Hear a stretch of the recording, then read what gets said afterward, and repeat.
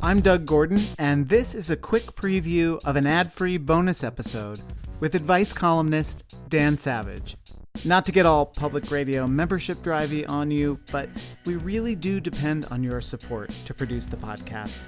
It helps us keep things going and growing so we can bring you the best interviews, stories, and commentary about the worldwide effort to push back against car dominance.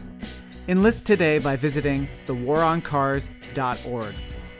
You can click on Support Us, and it will take you to Patreon, where you can become a subscriber, starting at just $3 a month. As thanks, we will send you a handwritten note and stickers. Again, that's theworoncars.org.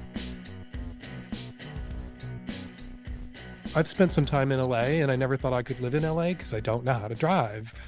And every time I was in LA, I would be driven to meetings, and it was miserable because you spend, an hour and 10 minutes getting to a meeting. I don't know. LA is ridiculous. It's a meeting-based economy, and all the places where you might have meetings are spread out.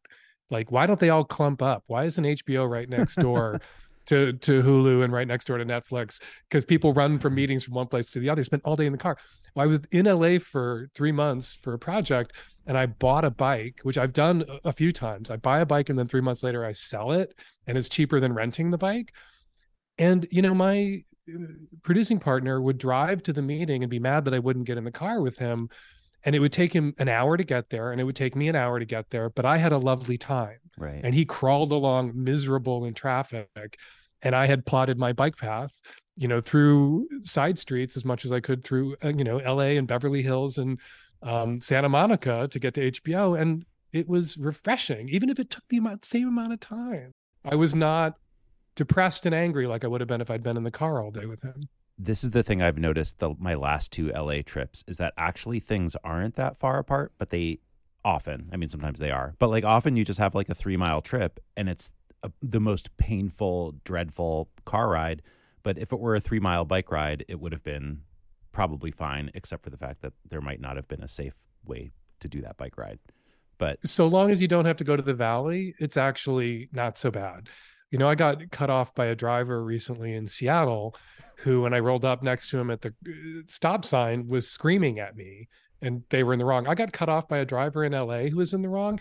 Dude got out of the car and apologized to me, which has never happened in Seattle. And I was a really aggressive bicyclist when I was a teenager in Chicago. We used to have those big U-locks. And if a driver cut me off and it was like traffic where I knew I could just roll by them, I would break one of their windows with my U-lock driving by. Like, that's the cyclist I was. Wow. And I'm not that way anymore. I am very slow and very don't want to end up under the wheels of a car now. But I've never had I don't get in people's way when I ride in Seattle and I have people flipping me off. In LA, literally dude got out of a car to apologize to me.